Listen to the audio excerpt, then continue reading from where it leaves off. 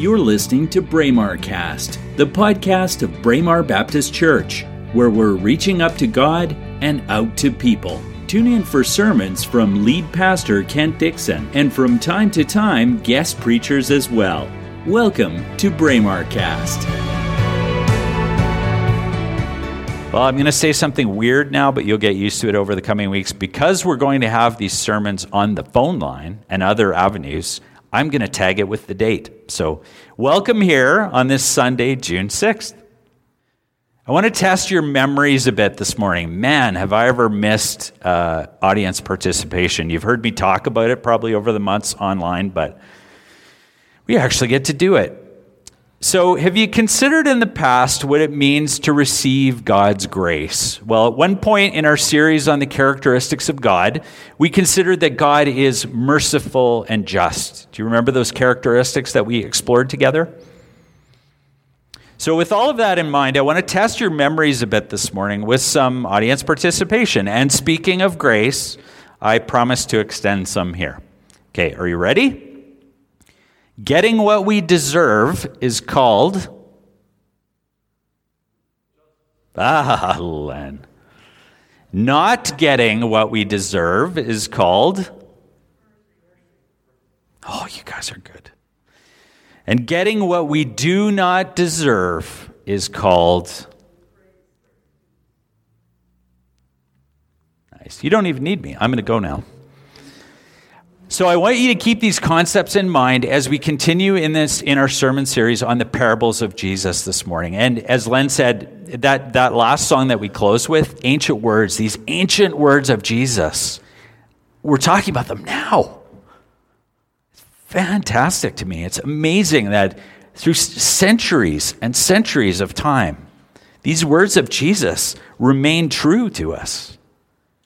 And throughout this series, as you've heard me say before, we've looked at some familiar stories, some that you know well, and perhaps some of these parables that are maybe relatively less familiar to you, or maybe they're brand new. And so, as I've said before, my prayer for us in this series is that God grants us the eyes to see and the ears to hear the truth of these parables of Jesus, these stories that he told. There are a few of Jesus' parables that have seemed to resonate more broadly with people throughout history. And some of these stories have even become a part, I believe, of the shared human experience. And I believe that's largely because the themes of them resonate across cultures, across belief systems, across time. And I've also suggested that some of these parables that we've been exploring together in this series may be very familiar to you. Well, this morning we're going to be looking at what is likely one of Jesus' best known parables, as we consider the parable of, gave it away already, the prodigal son. Do you have a sense of what the word prodigal means? And you don't have to respond to that. So I did some homework, because that's what I'm supposed to do. Used as an adjective, the Oxford Dictionary defines prodigal as spending money or resources freely or recklessly, wasteful or extravagant. When used as a noun, prodigal is defined as a person who spends recklessly. So it's interesting to note that word, if you use that word, someone's, wow, that's prodigal behavior. The word is actually defined by the story here, defined by the details of this story, the behavior that we see in this very story. So this is not a trick question, but before we read this story, before we look through it together, I want you to consider from your understanding in the past, who is this story about? Who behaved badly? Did everyone get what they deserved in one way or another? And have you actually thought about, maybe you haven't, and that's okay too, have you actually thought about what Jesus was getting at with this story? What was his point? Well, this parable falls into the category, and we've looked at a few of these in the past couple of weeks, the category of salvation. So this is a story again that Jesus told about the circumstances and perspectives on being saved. Being saved from sin and entering into a relationship with God through Jesus. And as you can see on the screen, parable of the prodigal son is found in Luke 15, verses 11 to 32. So turn to it in your Bibles if you have them with you. Open your Bible app on your phone, or you can listen as I read. It begins with Jesus in mid-thought, and that'll make sense next week because I'm going to go backwards next week. Jesus continued, "There was a man who had 2 sons. The younger one said to his father, 'Father, give me my share of the estate.' So he divided his property between them. Not long after that, the younger son gathered all he had, set off for a distant country, and there squandered his wealth in wild living. After he had spent everything, there was a severe famine in that whole country, and he began to be in need. So he went and hired himself out to a citizen of that country, who sent him to his fields to feed pigs. He longed to fill his stomach with the pods that the pigs were eating, but no one gave him anything. When he came to his senses, he said, 'How many of my father's hired men have food to spare, and here I am starving to death?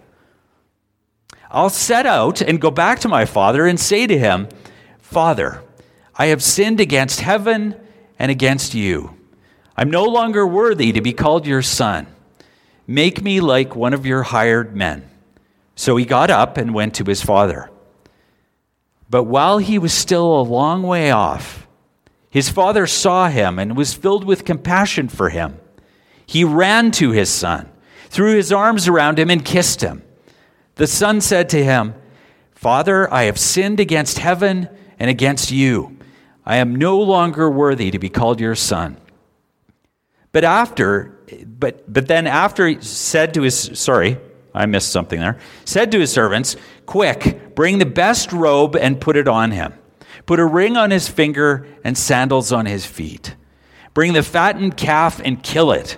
Let's have a feast and celebrate, for this son of mine was dead and is alive again. He was lost and is found.' So they began to celebrate. Meanwhile, the older son was in the field. When he came near the house, he heard music and dancing. So he called one of the servants and asked him what was going on. 'Your brother has come,' he replied, 'and your father has killed the fattened calf because he has him back safe and sound.' The older brother became angry and refused to go in. So his father went out and pleaded with him. But he answered his father, 'Look, all these years I've been slaving for you and never disobeyed your orders. Yet you never gave me even a young goat so I could celebrate with my friends. But when this son of yours, who has squandered your property with prostitutes, comes home, you kill the fattened calf for him.' 'My son,' the father said, 'you are always with me, and everything I have is yours. But we had to celebrate and be glad, because this brother of yours was dead and is alive again. He was lost and is found.'" Amen. The prodigal son.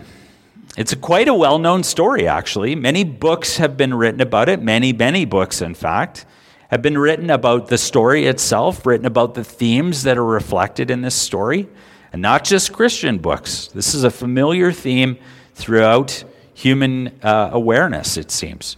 There's a famous painting, perhaps you know of it. I love the image. I should have put it up, but I didn't.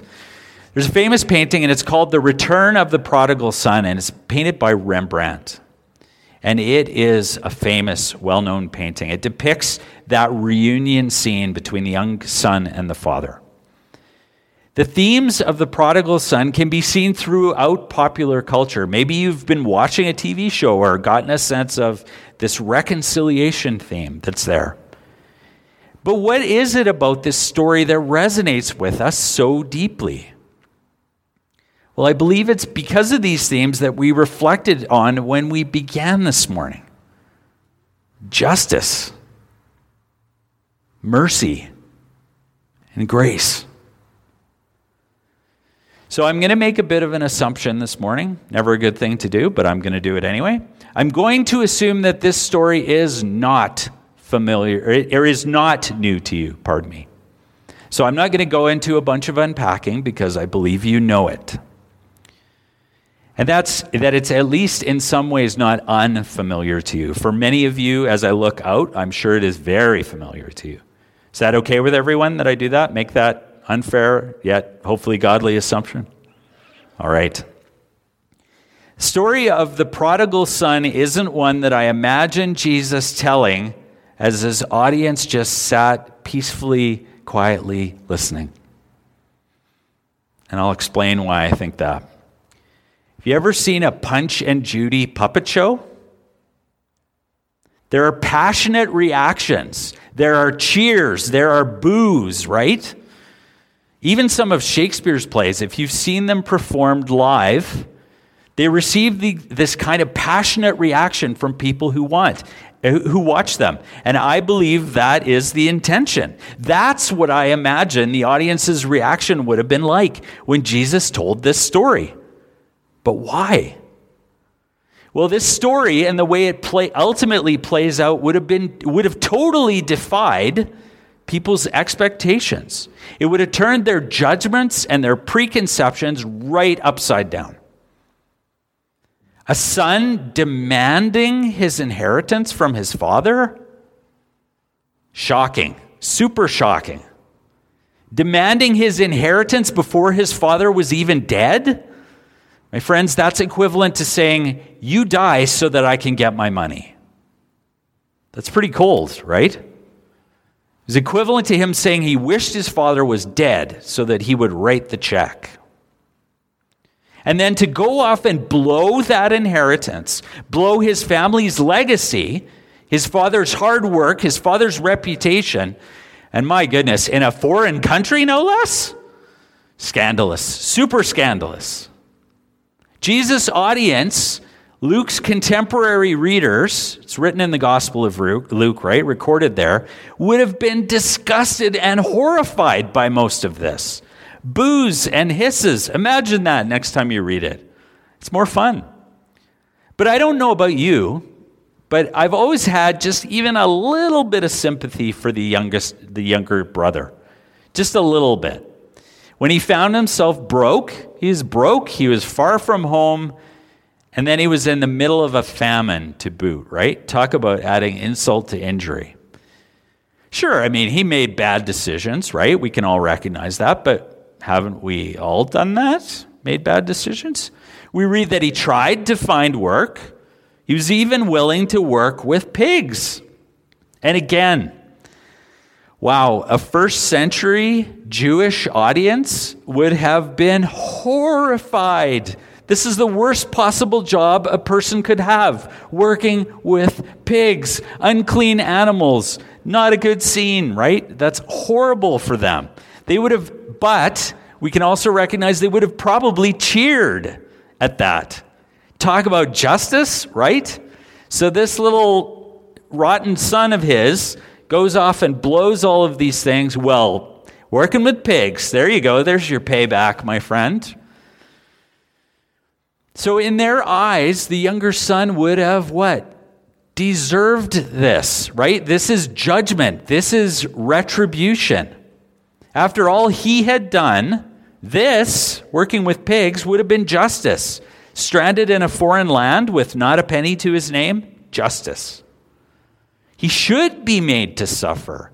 He should have to grovel and beg and be punished, and likely never have a shot at getting anything good ever again. That's payback, right? Can you recognize that kind of justice in our own hearts and minds sometimes, in our own society sometimes? So we're seeing familiar themes here again. Maybe you can recognize that. The themes of judgment. And what our idea of judgment or fair payback may be in comparison with God's idea of that. We read that the younger son seems to practice his groveling speech. Did you notice that? The speech he plans to use on his dad to try and get back into his good graces. And I believe that he may have actually had a change of heart or a change of mind at that point when he figures out what he's going to say. But as I studied it again, something else kind of came to my mind. There's also, I believe, a reasonable possibility here that the son is still trying to get his dad, still trying to put one over on him a little bit. Simply, if you look at it, sorry, allergies. If you look at it again and you look at it closely, not only is he rehearsing this speech, but maybe he knows what his father would want to hear, and he's making sure he ticks all the boxes. There's a bit of a vibe of that there too.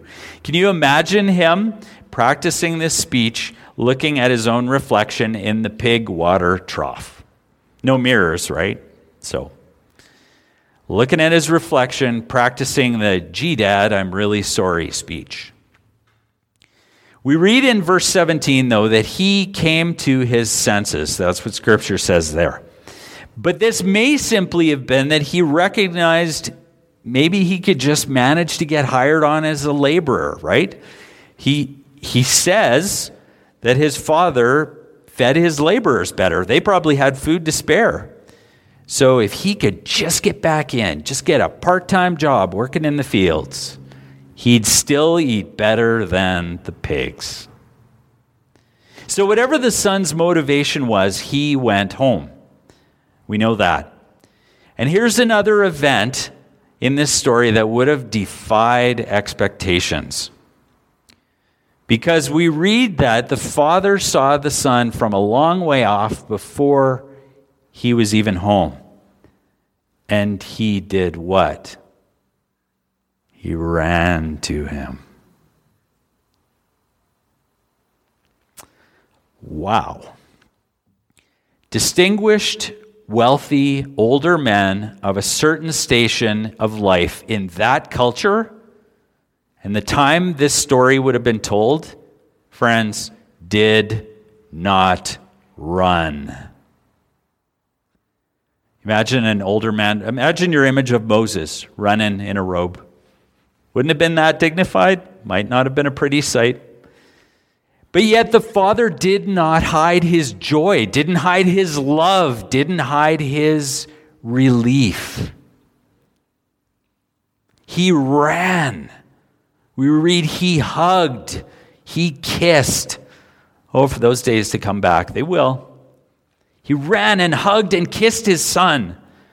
There was no resistance, no reluctance, no sense of accounting or a sense that accounting was to be done or something was owed.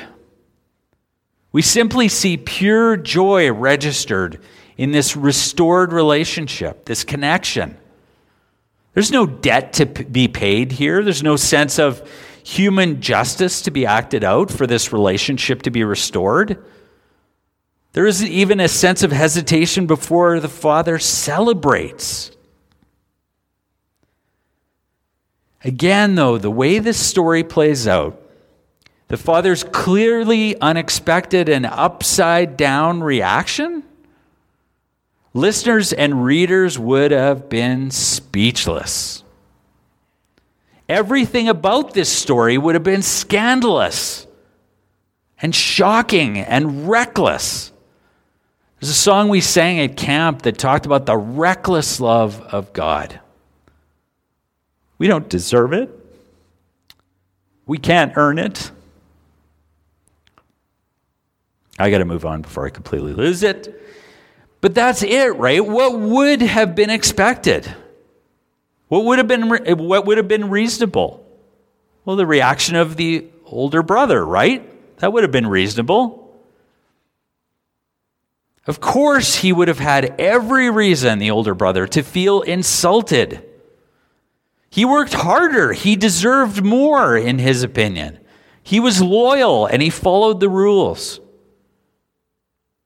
Doesn't that sound to you a bit like some workers in a certain vineyard? Or perhaps a religious leader who seemed holy enough as he prayed in the temple and yet chose to judge the man praying next to him. And we know how those stories played out, don't we? We've looked at them in this series as well. This sense of justice or fairness, it can often be motivated by self-interest or a misdirected sense of entitlement. And we've come to recognize just how dangerous it can be to lean into our own sense of righteousness or to be critical or judgmental of other people. I hope we've begun to recognize that. And maybe somehow we see that reaction of the older son as being justified. But it doesn't take much time to also recognize that his loyalty, his obedience, were ultimately selfishly motivated, weren't they? When we began this morning, I outlined a few focus questions, if you remember. I asked us to reflect on who is this story about? Who behaved badly? Did everyone get what they deserved? And have you thought in the past about what Jesus was getting at with this one? Were you able to recognize that the core of this story actually doesn't reflect on the sons at all, but on the consistent and loving, the utterly grace-filled response of the Father? We are absolutely intended to recognize the behavior of the two brothers. And it's not surprising that many people see them as contrasts between good son and bad son. I can remember having that view of this parable for a long time. Well, he was good. He stayed and followed the rules. He was bad. He ran away.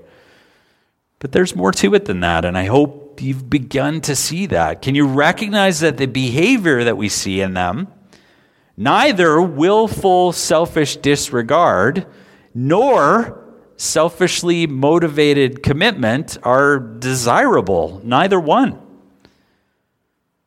So my friends, my question for us this morning is, which child are you?